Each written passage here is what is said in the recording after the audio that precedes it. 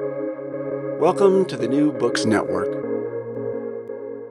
Welcome to the New Books Network. I'm Stephen Pimpare, host of the Public Policy Channel, and I am pleased today to welcome Luke Messac, who is the author of Your Money or Your Life: Debt Collection in American Medicine, new from Oxford University Press. Luke, welcome. Thanks for joining us today. Thanks so much. Real pleasure to be here. Thank you so much. So before we start talking about the book itself, I wonder if you might tell folks a little bit about who you are and what you do and what brought you to this book. Yeah, absolutely. So I'm an emergency room doctor. I work, in hospitals delivering emergency care to patients every day I'm on shift. I'm also a historian, trained as a historian of medicine. And my previous work has largely focused on the history of medicine in Southern Africa. But in recent years, due largely to my clinical responsibilities and what I've seen in the clinic and from my patients, I've turned my attention to the United States, and particularly to this issue of debt collection and medical debt. Perfect. So why don't we do a little foundation laying? So tell us a little bit, what is the scale and scope of the problem here? How much debt do Americans hold as a consequence of their interaction with the medical system? And then what can we say about the people who are most likely to hold that debt? Absolutely. Some of it's hard to measure, to be honest. There's different measures of debt. Are you talking about the debt that's in collections? Are you talking about the debt that people hold to medical providers? Are you talking about the debt incurred as a result of lost wages? But in general, some more recent estimates say that as many as 100 million Americans owe medical or dental debt to their providers. And so it's a huge problem, one that affects a huge number of American families, but it does fall along gradients of race, class, and gender, as most pathologies in American life do. African Americans are far more likely to hold medical debt than white Americans. Women are more likely to hold medical debt than men. And the poor, low income, are much more likely to hold medical debt. 79% of medical debt in the United States is held by households with zero or negative net worth. So this is a problem that affects, the most vulnerable in our society the most acutely. And perhaps unsurprisingly, you point out that people with disability are more likely to hold debt, and also people who reside in states that have not taken advantage of the Affordable Care Act's Medicaid expansion, also more likely, correct? Yeah, absolutely. The dimensions of this are pretty staggering. But yeah, if a state has not expanded Medicaid, and there are about a dozen states that still haven't not expanded Medicaid in accordance with the original terms of the Affordable Care Act before the Supreme Court deemed it to be a decision that states had to make on their own, then the people in those states hold far more medical debt than in states that have expanded Medicaid. And Medicaid is a great program that does allow people to access care with minimal point of care fees. And these are folks who are living at low incomes. So if the qualifications are more stringent, as they are in states that haven't expanded Medicaid eligibility, then those folks do tend to carry far more medical debt. We might also point out, you mentioned that women are more likely to carry medical debt. And as you know, that's a consequence of the fact that you're right, that pregnancy and childbirth are the most common diagnoses for those with medical debt. Yeah, really disheartening, to be honest. I mean, this is a problem that affects people who have no choice in the matter, right? You incur medical debt largely as a result of circumstances beyond your control. But one thing that you'd think that our society would provide for would be for the care of women and infants or pregnant women in particular. And while some of that care is covered through state programs, it's still a huge cause of medical debt held by individuals. So we've got this enormous amount of debt held by very large numbers of people who tend to fall into particular kinds of buckets. So of course that's not universal, right? There are people who fall outside those boundaries who also find themselves with medical debt. So start to walk us through some of the things that institutions that incur this debt do to try to claim it. Yeah, absolutely. I think a little bit of a historical perspective is useful here too, because Yeah, great. this is a much longer story. It's the phenomenon that I chronicle through much of the book is fairly new, is decades old, and not centuries old. But medical debt itself is not new. In the 19th century, physicians often wrote about how long they ended up holding debt on their own personal books. They were providing care, in their offices or through home visits, and they would present bills to their patients, maybe on a quarterly basis, sometimes on a yearly basis, and oftentimes they would, deliver these bills themselves, and they would hear stories of patients saying, "I can't afford them. My crop hasn't come in this year. My family member's still ill. I don't have the money for it." And so these personal negotiations would go on, where the physician would have to decide what they were going to do with this debt that hadn't been paid. Would they forgive it? Would they decrease it? Would they sever the relationship? And there's a lot of writing about what the physician's responsibility in those cases were, and it was a trying problem for physicians, and some came to different answers. There was some attempts at routinization, or kind of a uniform response to this kind of debt, but those were usually not successful, because physicians just had to make up their own minds about what they were going to do for their patients when they couldn't afford their bills. And I'm sorry, go ahead. No. So this was a problem that was well known to them.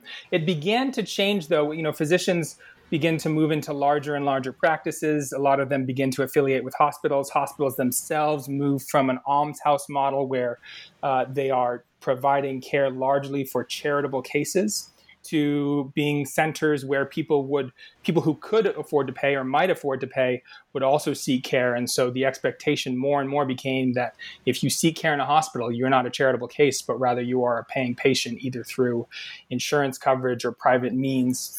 And so this became an issue not simply for doctors themselves, but for larger institutions. And those larger institutions more and more became hospitals. Most hospitals in the United States are still not-for-profit institutions. And so that became kind of the epicenter of this problem.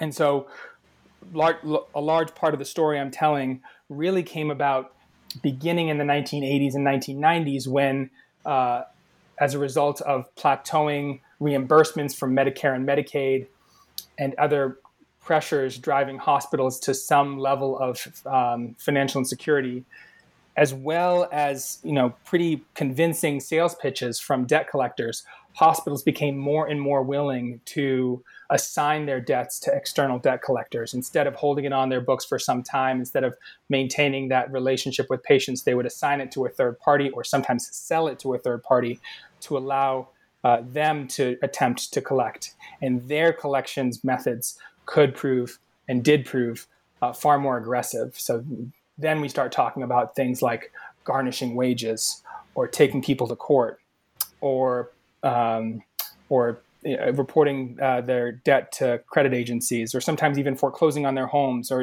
in some cases even seeking the arrest of patients who didn't appear at their court hearings. So this is the era from the 80s to the 90s to still continuing today, when debt collection became much more impersonal and much more aggressive. I wonder if to give folks a sense of what these processes might look like, you might tell us, share the story that you tell in the book of Yale New Haven Hospital. Yeah, this is one of the much more documented cases, and one that spurred a level of attention to this problem, at least for a time, during the early 2000s. I talk about the case of Quentin White, who was at the time in the early 2000s, in his late 70s, a retired dry cleaning worker who had spent his whole life working low-paying jobs, and he and his wife got their care at Yale New Haven Hospital, the teaching hospital for Yale University. And 20 years before this episode, in the early 2000s, so in the early 1980s, Mrs. White had sought care at Yale New Haven Hospital twice in a year. And the debt incurred from those visits, $16,000 initially, had ballooned over the course of the subsequent 20 years to $40,000 due to interest charged on his debt, even though Mr. White and Mrs. White had paid back the original amount that they had owed. He now owed $40,000 due to debt accrual. And over the course of those 20 years, Mrs. White had unfortunately passed away of cancer, but Mr. White still owed the debt due to this strange doctrine called the doctrine of necessaries, which means that in essence, you're on the hook for the debt of your dead spouse for their medical care, even after they die. And so the hospital had seized Mr. White's bank account. They had placed a lien on his home, and they'd continued to collect from him year after year, sometimes demanding increased payments, even as he was dealing with his own health crises. He was now living with end-stage renal disease and had his own crises to deal with. So this episode caught the attention of a local reporter working for a news weekly that's now defunct, as well as an SEIU researcher, a young Yale graduate who took up the issue and did some really great shoe leather reporting on the issue. And then finally, the Wall Street Journal, which wrote a series of exposés on the practice at Yale and other hospitals. And that spurred a series of congressional hearings at which large hospital systems were made to testify before Congress, as well as a lot more media attention to the problem. And so for a time, state legislatures and the Department of Health and Human Services had a lot of attention to this issue. Some new legislation was passed. And one would have hoped that this would have curtailed the problem. But in the decades since, we've learned that, in most places in the country, the rates of lawsuits against patients over unpaid medical debts have really not budged at all. In many cases, they've increased. And so this is a problem that's remained with us, even through these, ebbs and flows of media attention. So, I mean, to back up to Yale and that other case is just to underline this, that the story that you tell, that's not a one-off, right? This is a widespread practice that affects large numbers of people ostensibly being served by the hospital, correct? Absolutely. It varies from state to state and from hospital system to hospital system, but at least, 2/3 of hospitals in a recent survey included in their financial assistance policies that they would take some level of aggressive collections actions, or what are called extraordinary collection actions against patients in debt. And these can run the gamut from selling debt to a third party to all the way to taking a patient to court and seeking to foreclose on their home. But this is a common practice. A recent survey at North Carolina found that thousands of patients there had been sued by hospitals. I myself found that my own hospital, where I did my residency training, was suing patients, hundreds of patients a year, who could not, pay their medical debts back. And these are not patients who, in general, could readily pay back their bills should they. Right. It's not as if they're sitting on the money and are just refusing to turn it over. Exactly. These are folks like Mr. White, who is not an exemplary case, who, live on low incomes and are dealing with health crises of their own, and, can ill afford to be spending any of this money paying back their hospital's bills, much less the thousands of dollars they're being asked to pay. So you talked earlier a little bit about selling debt and the debt collection industry. Can you give folks just sort of an overview of who are maybe the key players and what are the practices that they engage in and how successful have efforts been to try to regulate their behavior? Yeah, this is a really interesting industry, and it's one that, to be honest, I didn't know much about as a physician. It's one of these middlemen in the health financing process that we just don't learn much about. And if you work in healthcare financial management, then you know a lot about them because they're constantly at your doorstep trying to sell their services, get you to assign your debt to them or sell your debt to them. But the rest of us, those of us providing care every day, really don't hear much about them unless a patient brings them up. But in general, these can be small fly-by-night operations, or they can be large corporations with hundreds of or thousands of collectors working at call centers around the globe. And some of them specialize in medical debt. Sometimes they work to collect other forms of consumer debt alongside medical debt, credit card debt, car debt, other forms of consumer debt. But a lot of them specialize in medical debt, which is special for a whole number of reasons, some related to regulation, others related to the personal relationships you have to form with healthcare executives in order to get them to sell debt. But these corporations or these companies, they live and die on the ability to collect from patients. And so they are willing often to do things that hospitals historically weren't willing to do. And so when patients aren't able to pay, after a certain period by federal regulation, then it's kind of open season, and then these extraordinary collection actions can be taken. And so, they'll be summoned to court. They'll be put on, some of them, sometimes they'll be put on payment plans. Sometimes, more aggressive measures will happen and patients will have their bank accounts seized like Mr. White did. They'll have their wages garnished. You can have, in many states, up to 25% of your take-home pay garnished on every paycheck to pay back these debts. Amazingly, some of the largest employers who have, employees with their wages garnished for medical debt are hospitals themselves. You'll see people in scrubs filling up courtrooms because they're going to testify about their own debts that they can't repay. So this is a problem that affects low-income workers in the service industry and in the healthcare industry. And so it's a large burgeoning problem, and one that affects healthcare workers themselves. And to state what may be obvious to folks is because we're disproportionately talking about low-income people. They're more likely to be showing up in court in a very unfamiliar and intimidating environment, often without legal representation themselves. So as you point out, the most common outcome is a ruling in favor of the debt collector, correct? Absolutely. In the vast majority of cases. I mean, the super small minority of cases, like we're talking single digits, are patients represented by counsel.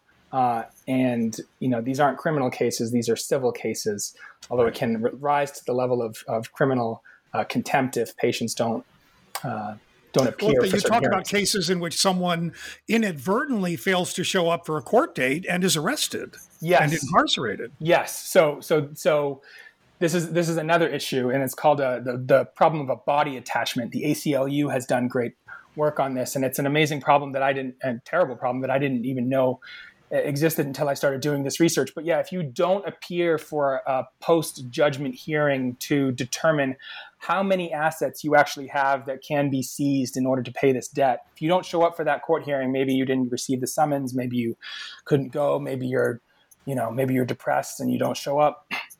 You think there's no point, right? You think it's worth you don't know the point of showing up. Many patients don't show up for these hearings and lose by default. But if you don't show up, then a warrant can be issued for your arrest, and has been issued for the arrest of patients across the country. This was a problem that was covered by the Wall Street Journal 20 years ago. It's a problem covered by the ACLU in the last few years. It continues to exist. Some states have outlawed it, many have not, and patients end up sitting in jail cells over medical debt, ostensibly because they didn't show up to these hearings, but all originally arising from the fact that they couldn't afford the care that they were receiving. So one of the things that most surprised me is that you argue that this is not a particularly profitable enterprise for hospitals to be engaged in the first place. No matter which of these paths they take, they wind up not recovering much by way of money, yes? Yeah, absolutely. And this was pretty amazing too. And I'm not the first one to note this. I mean, there's a book called The Price We Pay by Marty Makary, who's a surgeon at Johns Hopkins, who has a few chapters devoted to this problem as well. And he conducted some studies in Virginia where he looked at the hospitals who conducted the most lawsuits, who filed the most lawsuits against patients. And the one that filed the very most lawsuits against patients to collect on debts ended up garnering something like 0.2% of annual revenue through the practice. It's not, this isn't a large amount of money that they're ever getting through these aggressive collection practices. There's a saying in the world of hospital billing, which is that self-pay equals no pay, right? Like if you are made to pay out of pocket these large bills, almost no patients can pay them themselves. And so the expectation is that they will not be paid. And so even if you resort to these aggressive measures, maybe you'll squeeze a little bit more out of patients, but it's never going to be enough to really help hospitals' bottom line. Right. And so sorry, Brian. Sorry. Okay. Well, the hospitals that end up doing this most often are really not the hospitals who you'd think. It's not the hospitals who are, themselves at risk of closing their doors. Some of them are the largest hospitals and the most, well-heeled hospital systems in the United States. It's really, some people might think, oh, this is a practice that a hospital would only do if it's at risk of closing its doors, but it's really not the case. It doesn't help the hospital stay afloat, and so the hospitals that do it aren't the hospitals who are hoping to keep their doors open. So why are they doing it? Yeah, that's the question I tried to figure out for quite some time. I think, some of it has to do with the fact that it's become standard practice among a lot of hospital systems. And so it seems like you have to keep doing it in order to kind of keep following along with what the rest of the industry is doing. There's some concern that there was always some concern, and it was hard to say to what extent this was heartfelt, that if hospitals didn't pursue debt aggressively, that they'd be running afoul of some Medicare regulations about special dealings and kickbacks. The Department of Health and Human Services, their lawyers have put out multiple statements saying that that's not the case, that this is not required by federal law. And yet, and plenty of hospital systems have forsworn the practice altogether, and they're not being sued by the federal government. So it's not like they have to do it. But I think part of the practice is that, this has become so distant from the clinical setting. Healthcare workers like me, I have no idea how much patients are made to pay for their care. Literally no idea. And if patients ask me, I really have very little I can offer in the way of an answer, aside from to refer them to the billing and collections office. But I think even some billing and collections offices, it's not an excuse so much as something of an answer, is that they farmed these activities out to third parties. Hospital billing and collections, they see their role as fighting with insurance companies to get as much as they can in reimbursements. But they don't like to deal directly with patients. And so they'll farm these activities out to third parties. And the terms of the agreement are set forward. So hospitals should, be able to tell these third parties what they can and cannot do. But a lot of them, have distanced themselves in these relationships as well. And so there may only be a few people in a hospital system who actually know what's going on, which is what I found in my own hospital when I confronted them about these practices. Very few people knew what was going on. And even the billing and collections offices said that they didn't realize what was happening until they started looking into it after I brought it to their attention. Can you tell us a little bit more about that story, about that sort of what you looked at, what you found, what you did, and what the reaction to your employer was? Yeah, sure. I was a resident in training, so in my specialty training in emergency medicine, and I had a lot of patients coming up to me asking how much their care would cost, worrying about debts they already had, saying they had to leave right away because they couldn't afford, even the ambulance ride to the hospital, and they never wanted to be here in the first place. Because they were worried about the care, the cost of care. People who showed up far too late for care, people with advanced cancer, or showing up too late with strokes or heart attacks, for fear of the bills that they would incur. And I'd heard about this practice of suing patients over unpaid debts. I'd seen it in the the New York Times, the Wall Street Journal. But I thought this was a rare practice. I didn't realize how widespread it was at the time. And I think even in the last few years, we've gotten a better sense in the literature of what, the scope and scale of this is. But nevertheless, I went down to my county courthouse and typed in, the name of my hospital system into the court records. And I found out that my hospital was, in fact, suing patients at a pretty steady clip. And when I looked to see who these patients were and what they were saying, these were single mothers. They were recent immigrants. They were people living on disability and other fixed incomes. They were not patients who could afford to pay the bill that they were being presented, often a couple $1,000s. And so they were entering, they were losing by default in these judgments because they didn't show up to their court dates. And then they were having their wages garnished or signing up for these payment plans that they could ill afford that would take them years and years to ever pay back. If they didn't pay them back, they would be made to pay double-digit interest rates on the debt. And so I was pretty ashamed to see that this was going on and pretty shocked. I ended up writing a short piece in a local blog about it, and then very shortly thereafter got a notification from my superiors at the hospital that I really needed to have some meetings with some people. They were none too happy with what I'd done, first of all, because I hadn't approached them directly. I was afraid that they wouldn't pay attention if I did, but also because they said I was incorrect, that the hospital wasn't doing this.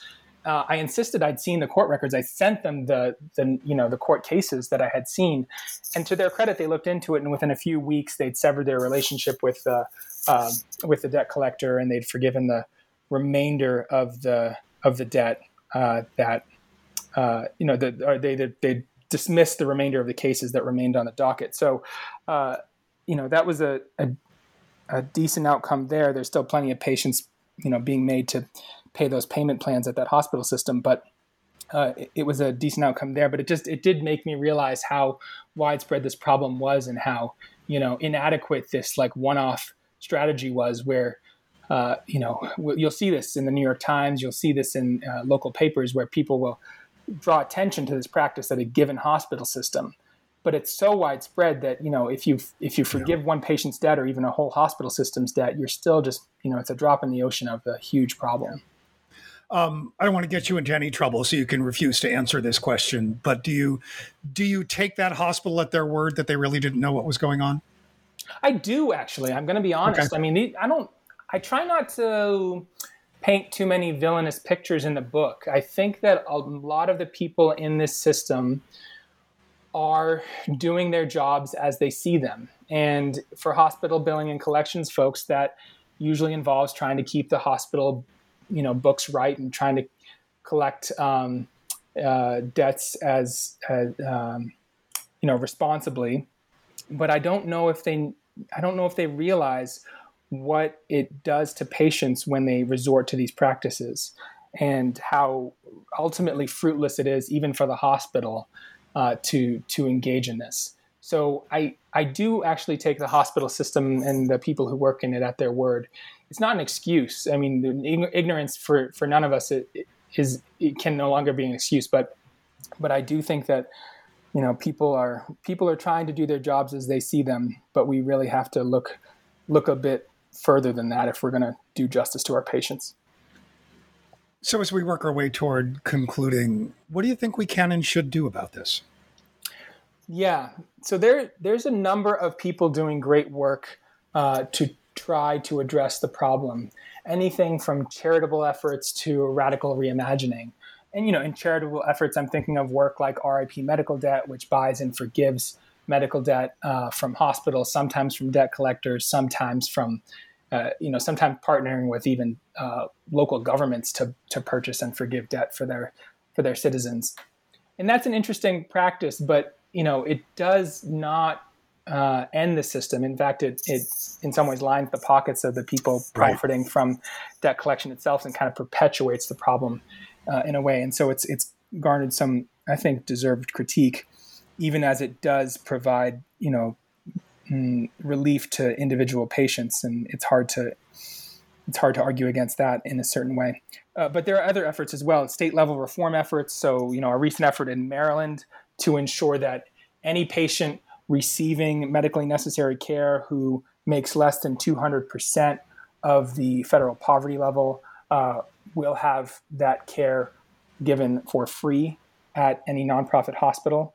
And other efforts to make sure that patients can and do apply for charity care where it's on offer. This is a problem where hospitals have made it onerously difficult to apply for charity care, requiring them to submit all manner of forms, sometimes to tell them if they have any GoFundMe accounts to pay for their care, all sorts of things that patients who are sick and poor can ill afford to do. And so there's easier ways to do this, things like presumptive eligibility software that hospitals like Oregon Health and Sciences University have used to qualify patients for charity care at the point of care. So when they walk in the door, they are told, you will not be made to pay for this. And this is like if someone is already, say, on food stamps or WIC, they have already qualified, meeting certain criteria. So we just use that judgment to conclude about their income and process them accordingly, right? Exactly. There's other algorithms that can be used as well. Drawing on a soft credit report, things like that. But a soft pull on a credit report. But yes, these are systems designed to say that you would likely already qualify for our income criteria, and therefore we're not going to charge you. But there's larger scale solutions as well. I mean, a lot of the people who pointed to this problem for decades have turned to saying, single payer healthcare really is the only answer to this problem. Until patients are not expected to pay at the point of care for their care, until care is paid for by progressive taxation, then debt is going to continue to build. And so all these well-meaning efforts to forgive debt or mitigate debt are really just, temporary Band-Aid solutions for individuals until we stop the flow of debt. You're listening to the Public Policy Channel of the New Books Network, and we have been speaking with Luke Messac, author of Your Money or Your Life, Debt Collection in American Medicine from Oxford University Press. A terrific and absolutely infuriating book. Thank you so much for joining us, Luke. Thanks so much, Stephen. I really appreciate it.